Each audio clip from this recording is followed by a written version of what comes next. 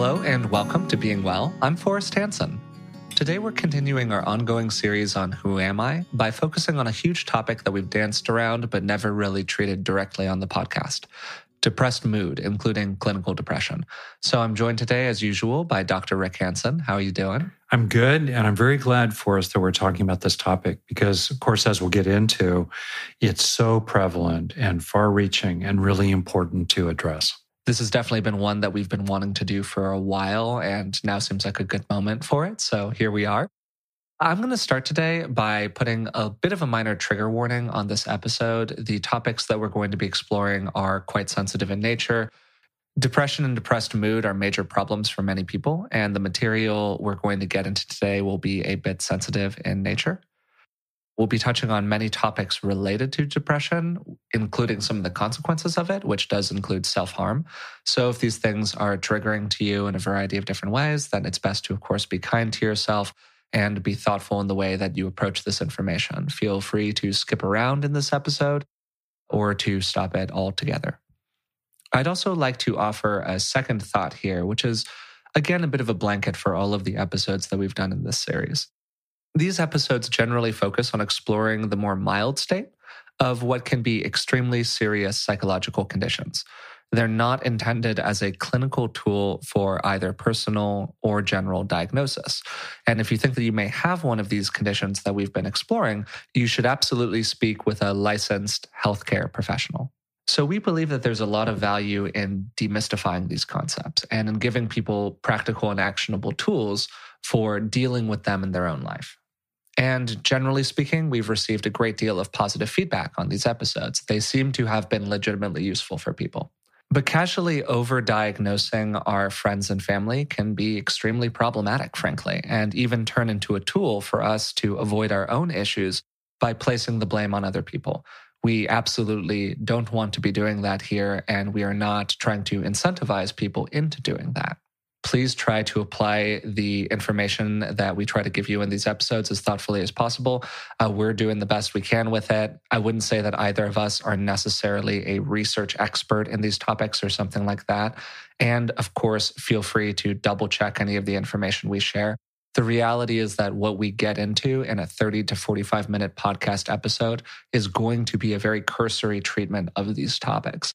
And there are nuances around many of these issues that go quite deep. Because depression is a deep and complex topic, we're actually going to be breaking this episode up into two distinct parts. In part one, which is what you're listening to right now, we're going to be exploring what depression is. And in part two, we're going to talk more about what we can do about it. So all that said, getting into the meat of the episode today, I think that people probably understand what someone means when they say, I feel kind of depressed or I'm a bit down. But what's the difference between that kind of casual definition and a more clinical one? It's a far-reaching question. So a little bit later, I'll talk about literally the diagnostic criteria for a major depressive episode. And clinical depression essentially depends upon multiple episodes of clinical depression. There are milder forms that are still significant, technically called dysthymic disorder, in which there's a chronic low grade and yet really significant, not to diminish it by calling it low grade, sense of the blues that don't really meet the criteria for a clinical depression episode and yet are really, really consequential. To speak about it fundamentally, there's a difference between being sad and depressed. Sad is a passing feeling. Depression is more of a mood. So when a person feels depressed, to kind of summarize it, typically there's a very weighty sense in the body of a slump of energy, a feeling of just nothingness emotionally, or a general sense of just unhappiness, even despair, sense of hopelessness, dejection. It's very far-reaching. And one of the major sources of depressed mood is physical illness. If you look through symptoms of various illnesses of different kinds, one of the ones that's the most common symptom of all is depressed mood. I know for myself that one of the markers that I might be about to get a cold is I suddenly notice that my mood has gone flat. Which is another element of depression. There may not be a sense so much of feeling horrible, but just a complete incapacity to feel good. Or maybe you start out feeling good for a few seconds. You get an email with your grandchild's picture in it, and it makes you feel happy for a few seconds. But very, very quickly, that big wet blanket of depressed mood comes rolling back in. Great. I think that's a great context to be operating in here. To give a little bit of additional information, it's helpful to understand that depression is really quite common. It's estimated that around 6 to 7% of adults in the United States had at least one major depressive episode in the past year. That's a lot of people, particularly when you add it up year over year over year. It's also important to understand that depression is something of a spectrum. People can have depressive episodes. They can also have chronic depression where it's more present, perhaps even at a low-grade level for an extended period of time. So just because somebody doesn't necessarily qualify for a clinical diagnosis does not mean that there isn't good information here that could be useful to them in their life. Just a little bit more context. The Stanford School of Medicine estimates that about 10% of Americans will experience clinical depression at some point in their lives. So again, very common. And to put those numbers in perspective, it's estimated that around 300 million people worldwide suffer from it. It's highly likely that most of the people listening to this podcast either suffer from it themselves or know someone who does. Yeah, or grew up with someone who did. To get a little bit more specific, how can someone know if they're depressed versus just a little down these days? Where's the line? What's the kind of clinical procedure for diagnosing this? Yeah, here's where it might be helpful to go through the so-called box score approach to psychiatric diagnosis, which includes psychological diagnosis. It has its limitations where basically to fulfill the criteria for a particular condition, which has implications for things like getting insurance coverage or for it being appropriate to even think about psychiatric medication. There are limitations to that box score approach. On the other hand, it's pretty concrete and pretty specific. So I'll go through the technical official diagnostic criteria these days. Basically, to satisfy the criteria for a depressive episode, which typically lasts 2 weeks or longer, an individual is supposed to be experiencing 5 or more of the following 8 symptoms. And at least one of these symptoms should be a sense of depressed mood, along the lines of what I said before, or a related loss of interest or pleasure in activities that used to be enjoyable. And the latter one, by the way, is for me the hallmark statement of depression. It's basically you find yourself doing what always used to enjoy, and it just doesn't move the needle anymore, or the needle moves really slightly, and then it comes back again. Quick story here. Someone I know whose mood was generally quite positive, temperamentally cheerful, not melancholy, basically called me and said, wow, I'm sitting here in the mall where I love to go shopping with my baby son in my lap, who I love dearly, eating some ice cream, which I thoroughly have enjoyed, and I don't feel anything at all. Bingo. Depression. Yeah, that's really poignant. So here we go with the 8. Depressed mood most of the day, nearly every day. So I've described that sense of mood as a weightiness, a numbness, just a blah. You don't feel good. You don't feel good emotionally. Often you don't feel good physically at the same time. We'll get later into chicken and egg, which comes first, the physiological dysregulation or the mental dysregulation, which then feeds into the physiological dysregulation, et cetera. But depressed mood. Number 1 criterion. 2, markedly diminished interest or pleasure in all or almost all activities most of the day, nearly every day during this 2-week period. 3rd, significant weight loss when not dieting, or weight gain or decrease or increase in appetite nearly every day. So typically there's a loss of appetite. Sometimes people manage depressed mood by overeating. There are ways in which that eating can be a sort of primal signal of pleasure that can defend against depressed mood. And that's why this third criterion is listed here. 4, a slowing down of thought and a reduction of physical movement, observable by others, not merely subjective feelings of restlessness or being slowed down. This is really interesting. People will talk about thinking feels like walking uphill through mud, or people from the outside observe that the other person just seems more sluggish. Extreme forms of severe clinical depression are sometimes characterized by a sense of immobilization, that people literally can't get out of bed, or, they literally just, no energy whatsoever. Related to that, 5, fatigue or loss of energy every day, nearly every day. 6, feelings of worthlessness or excessive or inappropriate guilt nearly every day. In my experience, I think that's a big one for people. That's another one of those big kind of major indicators that you highlighted in terms of the experience of the person who was at the mall. When I can think of times either in my life when I would have described myself as being somewhat depressed, which has, for the record, absolutely happened, or thinking about friends who went through a period where I would maybe describe them or they would describe themselves as being somewhat depressed.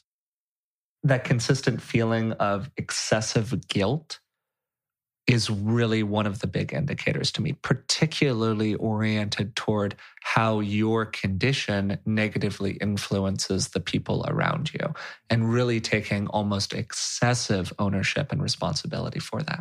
Yeah, there's a terminology, morbid self-preoccupation, where you're just caught up in feeling really horrible. And in the extreme, like, for example, postpartum psychosis, you have situations that are just so tragic where a mother in the extreme of postpartum depression moves into a psychotic version of it where she feels that somehow she's so horrible that the best thing she can do for her children is to take their life. I mean, that's crazy, obviously. And yet you can just imagine the extreme version of that. Okay. And then a couple more. 7, diminished ability to think or concentrate, or indecisiveness nearly every day. I see that sometimes with people taking IQ tests, that if a person is suddenly not performing as well as you'd think they would normally, one of the things to think about and rule out is, whoa, is there some depressed mood here? And then the last is number 8, recurrent thoughts of death or recurrent suicidal ideation without a specific plan, or a suicide attempt, or a specific plan for committing suicide.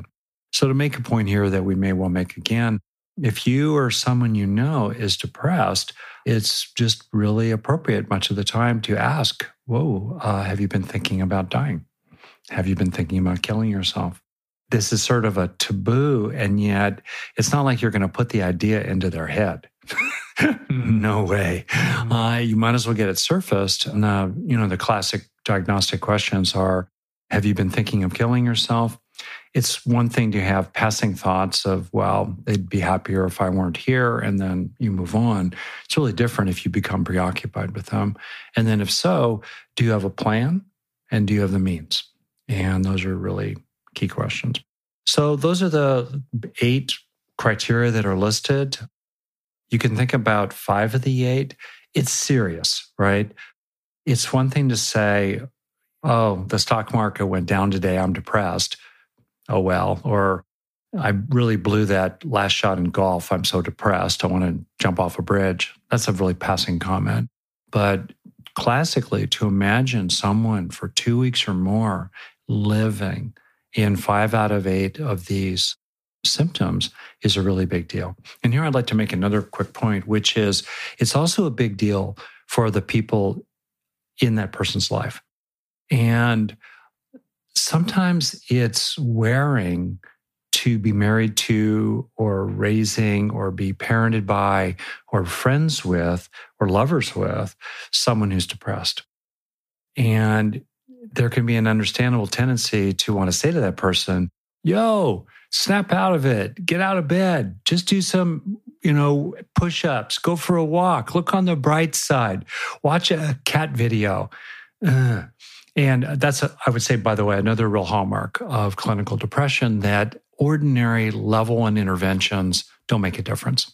The kinds of things that would make a difference for someone who's having a passing setback or extra stressful day at work, or for whatever reason is just kind of mopey about something. And yet, if they fill in the blank, exercise, or just relax and go have a nice dinner, or walk the dog, or read a funny book, or watch a funny movie, or hang out with friends for an evening, or do a gratitude practice, or self-compassion meditation, if that makes it different in a significant way, you weren't clinically depressed.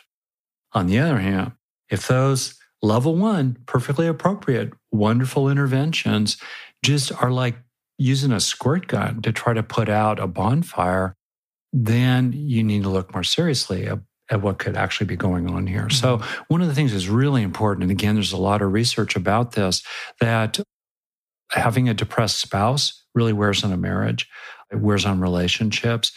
And one of the key things for someone who's in relationship with someone who's depressed is to have a lot of compassion for what it's like to be them. Yeah, I think that's a great reminder for people, and also a way to have compassion for your own experience if you are inside that kind of a relationship dynamic, to go, look, this isn't just hard for you. This is hard for everyone in these circumstances. And I think that kind of deep understanding really in your heart that you too are going through something that is challenging. You're working with a spouse, working with a loved one. In the second part of this episode, we'll get more into interventions and things that people can do. But throughout that process, if you are in kind of a caregiving role here, I think that really having a lot of sympathy and compassion for yourself, in addition to having it for the other person, is extremely valuable. Really well said. And just I was thinking here for us that we'll talk a little bit more about what it is to be sad. And also we're going to talk about what it is to feel stressed or oppressed by circumstances and mistreated. And we may well talk about what it is to grieve or to mourn. For example, we had a recent podcast, as you know, with Roshi Joan Halifax, world-class expert on death and dying, deep teacher.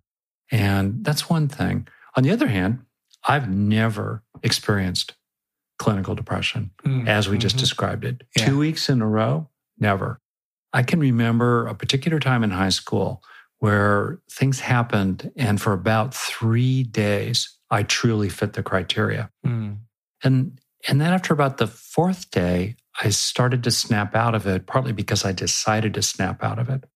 And also, if you can decide to snap out of it, it ain't clinical depression. Yeah, that's a great point. Yeah. And so my point is, in general, even if we say, given the stats that you quoted, that, round number ballpark, 1 out of 10 people at some point in their life will fulfill the criteria for an episode of clinical depression. That means that 9 out of 10 people have not had that. And it can be really easy to just misunderstand and even disrespect people who are gripped in the throes of it if you've never had it yourself. I think that's totally right on, particularly when it has to do with full-on clinical depression. One of the things I want to explore for a moment here before we get into our next topic, which is that difference between depression and sadness, is the idea of depression as a bit of a spectrum. So let's say, theoretically, that somebody does not fulfill 5 of these criteria. But for a 2-week period, they do basically have a depressed mood, quote unquote. And they do have challenges with their energy. And they do experience significant weight fluctuations. They may or may not qualify for full-on 5-box clinical depression. Right. But that doesn't mean that there isn't something there to explore, or that they aren't, quote unquote, on the spectrum of depression to a certain degree. All of this terminology gets a little hairy and a little challenging because you want to honor the full-on version while also acknowledging that there are moments in a person's life where they're down for an extended period of time, regardless of whether or not they qualify for full clinical depression. And I think that there are challenges there in kind of respecting that full spectrum of possibility. Yeah, honestly, as a longtime psychologist, I won't call myself a specialist in depression. On the other hand, if you're a psychotherapist, you deal with depression a fair amount of the time. The bottom line for me is someone who says, I feel like crap. Nothing is fun anymore.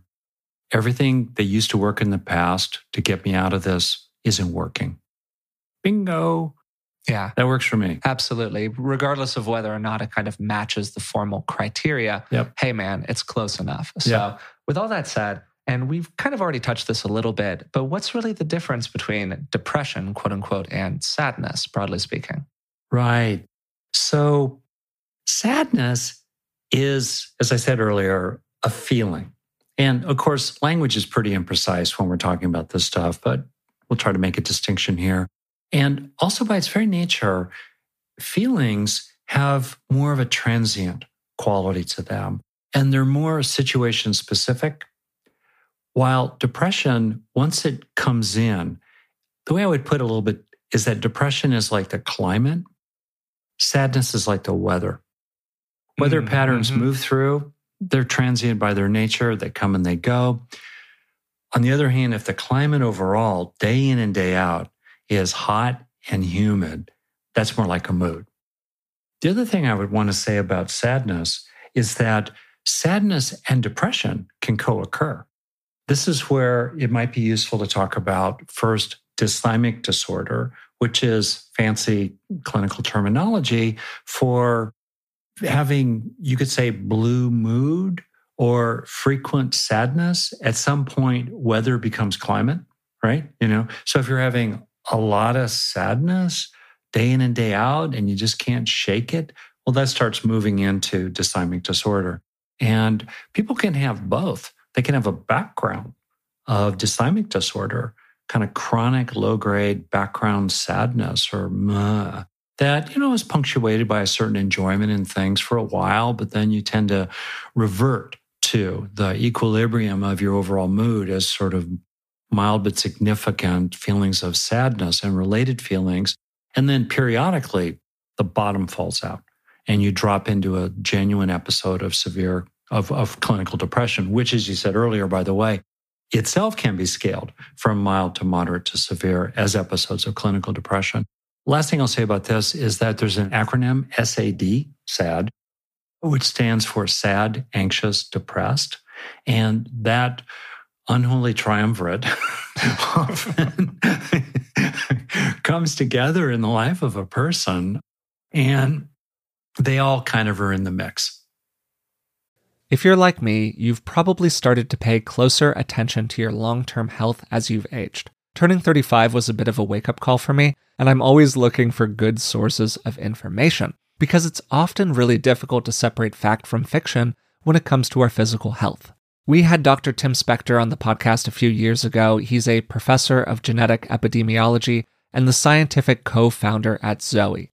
And the Zoe Science and Nutrition podcast is truly one of the best resources out there when it comes to this stuff. With the help of world-leading scientists, they help you make smarter health choices every week. And you don't have to just take my word for it. Avid podcast fan Stephanie's Apple review says the Zoe Science and Nutrition podcast is a life-changing, science-based, myth-busting podcast. That's a must-listen for anyone who eats food and wants to understand how it affects their body. With the Zoe Science and Nutrition podcast, you can join Stephanie and millions of others transforming their health. Find it wherever you listen to podcasts.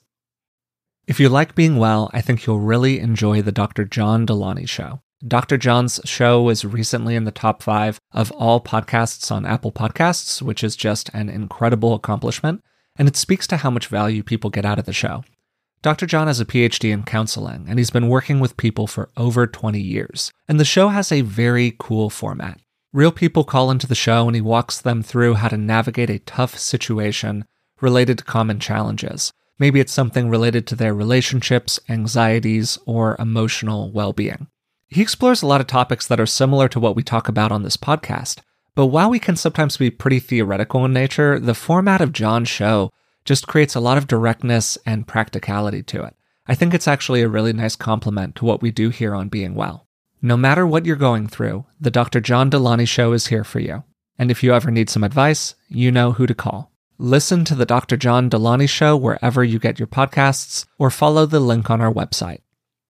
As somebody who's really struggled with skin issues like acne over the course of my life, I know just how great it is to not stress about what's going on with your skin. That's why I'm excited to tell you about today's sponsor, OneSkin. Their products make it easy to keep your skin healthy while looking and feeling your best. No complicated routine, no multi-step protocols, just simple, scientifically validated solutions. The secret is OneSkin's proprietary OS01 peptide. It's the first ingredient proven to work with the aging cells that cause lines, wrinkles, and thinning skin. And as somebody who's used plenty of complicated routines in the past, I love the simplicity of using their OS01 face topical peptide. Just cleanse, pat your skin dry, and apply it twice daily. Get started today with 15% off using code BEINGWELL at oneskin.co. That's 15% off oneskin.co with code BEINGWELL. After your purchase, they'll ask you where you came from, and please support the show and tell them that we sent you. To kind of just muse for a second here, and please jump in with your thoughts on this, because I'm just kind of pontificating and wondering out loud, and I would love your take on it. It sounds like one of the big challenges here is actually a diagnostic issue fundamentally, where we're drawing these pretty fine distinctions between sadness and depression. I thought the distinction you drew about the climate and the weather is a wonderful one. And yes, that's a big distinction, but at the same time, it requires some nuance to understand it. Mm-hmm. Then we're drawing the distinction between low grade and moderate and severe clinical depression. Then we're drawing the distinction between that and maybe not meeting the requisites for clinical depression, but as you were saying, hey, I'm bummed and nothing that used to be enjoyable is enjoyable anymore. Mm-hmm. And then in a future episode, we're going to be exploring bipolar disorder, which used to be known as manic depressive, where you are depressed, but you also have periods of manic episodes. And during those periods, the person experiencing them might think that the world is amazing. They might be extremely happy and energized, actually. Yeah. So all of these things are part of this big family of stuff that we might call depression or negative mood or whatever word you want to use for it, really. But it can be really challenging to tell one from the other. And they all might have slightly different effective interventions, which, man, to me, just sounds like a very complex and challenging stew. That's why I love being a therapist. Because it's endlessly messy and interesting and wonderfully human.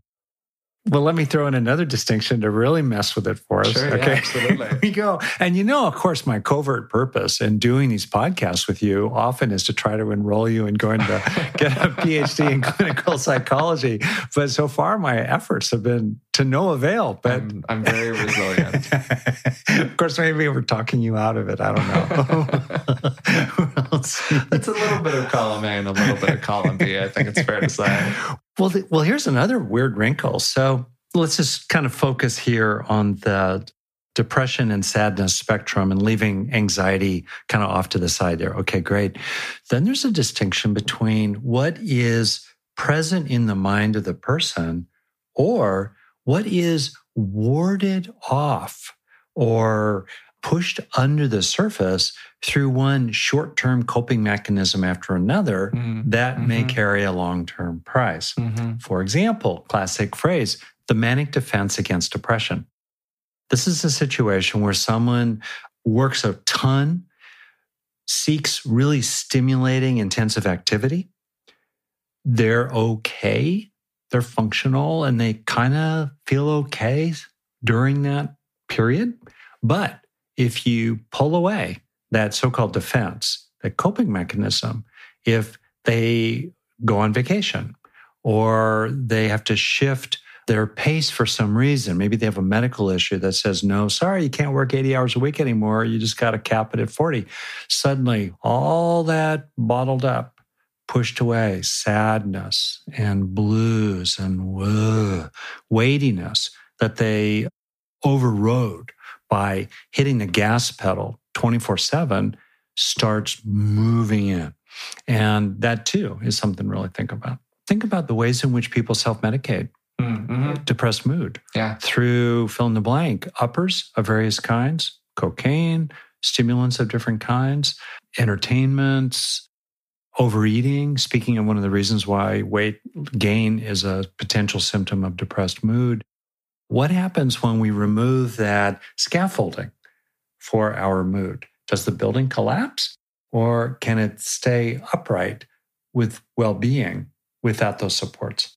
Great. So I want to explore one more question during this first part. And then in part 2, we'll get more into interventions and working with depressed mood of various kinds. And it's the question that I ask often during these episodes, which is the distinction between heritable and non-heritable factors. So broadly speaking, where does depression come from? Well, I want to really complicate it. And I find it's really important to call this out. Number one, as I said earlier, just to underline it, depressed mood is a hallmark symptom of some kind of physiological condition, including something that is technically subclinical and/or what's called prodromal, which is the early phase of things gradually going downhill. And so one of the absolute first things I routinely tell people who I work with, if their mood is at all depressed, is go to your physician, go to someone with a medical license and get their advice, including potentially some significant assessment, and pay attention to things that are quote unquote subclinical or low normal, because if they're wearing on your mood, then they matter. A brief little comment on that. My dad, your grandfather, when he was alive, particularly toward the end of his life, started to report feeling kind of down. And he also mentioned just kind of in passing that he felt cold a lot, but he was okay. And he's a North Dakota cowboy turned zoologist, a pretty robust, uncomplaining person, quite stoic.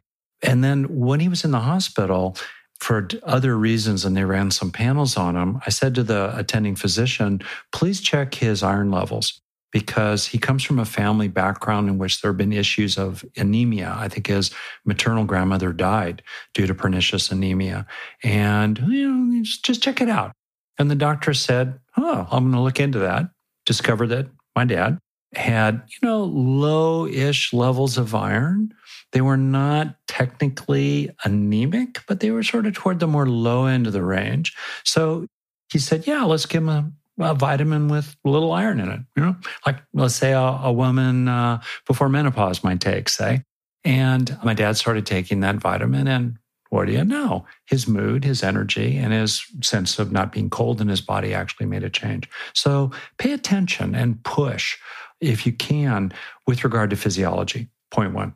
Point two, Freud wrote this classic paper called Mourning and Melancholia.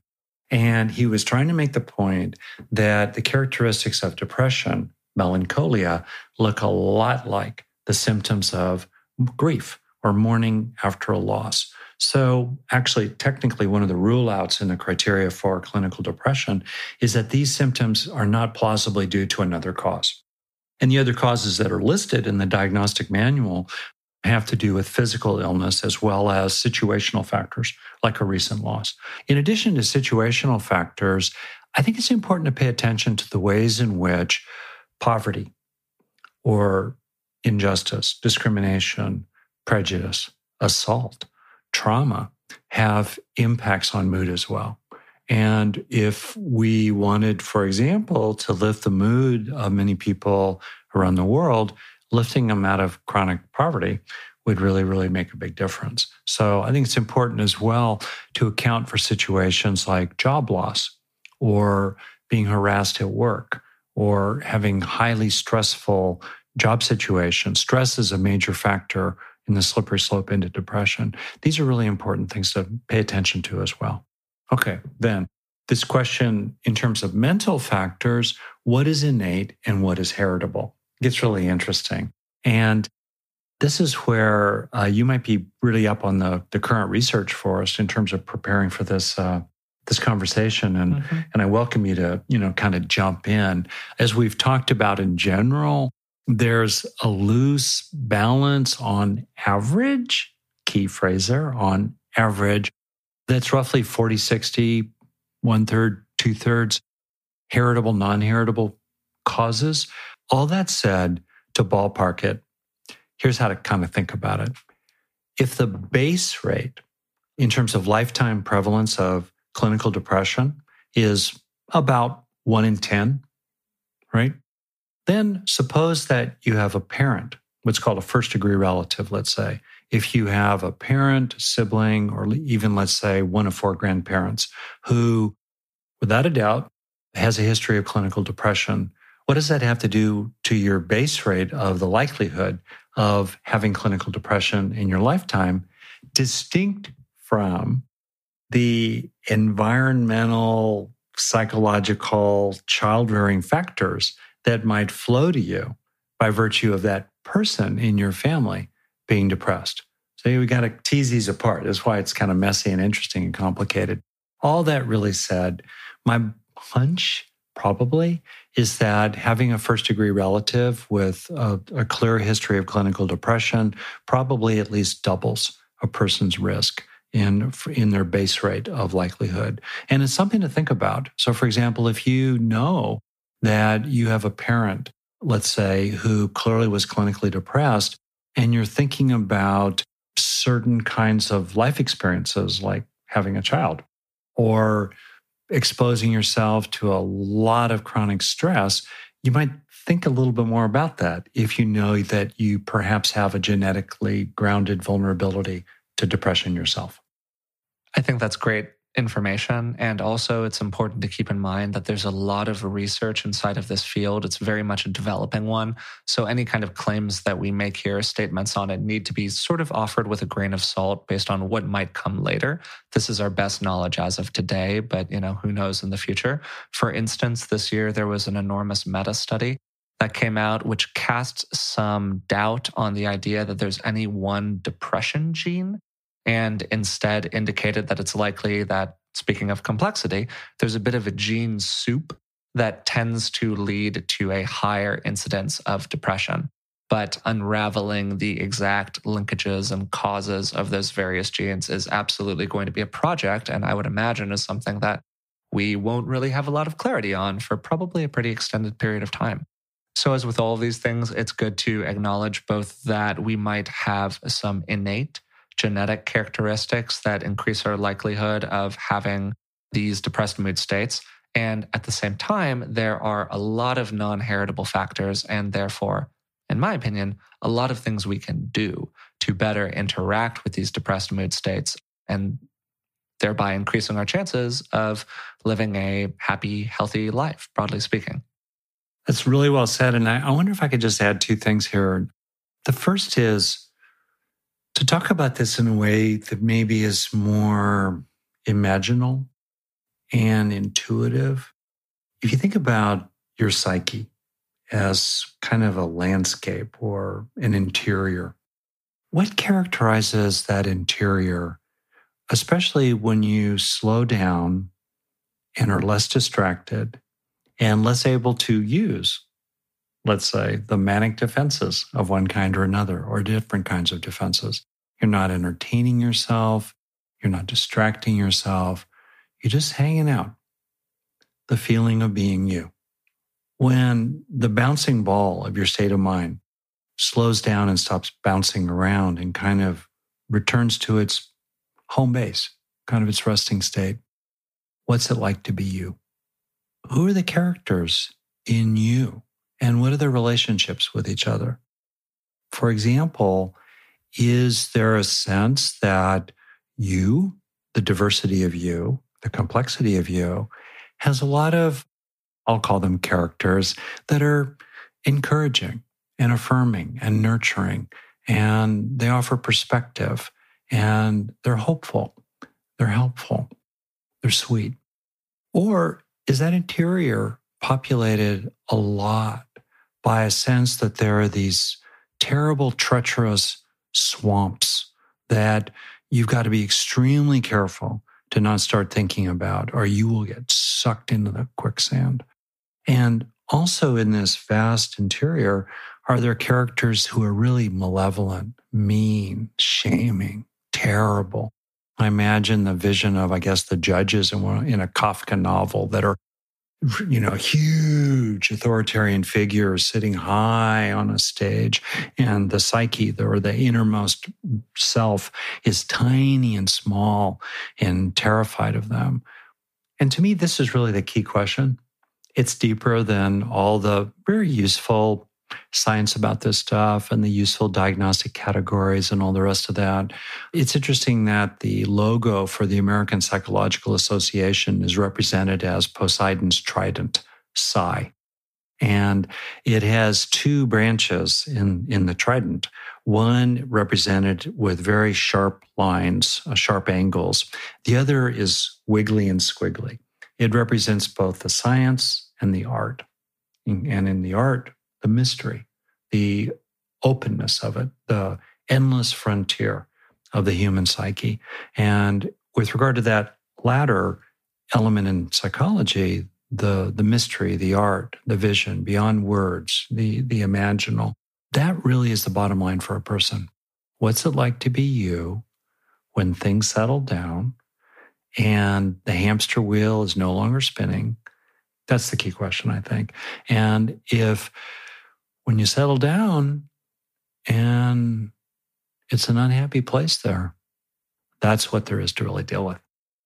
I think that's a great reflection and really a wonderful note to end this part of our episode on. So we'll be back with another episode. This was part 1. That will be part 2, which will focus more on exploring interventions and things that people can do, practically speaking, both to support themselves if they happen to have a depressed mood, or to support those around them if they have a loved one or significant other who is dealing with these challenges. So today, in part 1, we spent a great deal of our time drawing useful distinctions between clinical depression, being maybe not clinically depressed, but somewhere on the depressive spectrum, versus sadness, versus blue mood, versus being a little down, versus grief, and all of these other distinctions. And understanding the differences between these things can really be quite useful in terms of coming to terms with them both inside of ourselves and identifying useful interventions. We also talked about some of the science related to depression, specifically the distinction, as we got into at the end, between heritable and non-heritable factors, and also some of the statistics around the prevalence of depression, broadly speaking. We then also spent a little time talking about how depression is formally diagnosed in a clinical setting, including the DSM's diagnostic criteria for depression, of which you need to have 5 of 8 factors to be formally identified as clinically depressed. If you've been enjoying the podcast so far, we would really appreciate it if you would take the time to subscribe to it through the platform of your choice. And hey, maybe leave a positive rating and review. It really does help us out. It's probably one of the best ways that we have right now to support the podcast as a whole. So until next time, thanks for listening.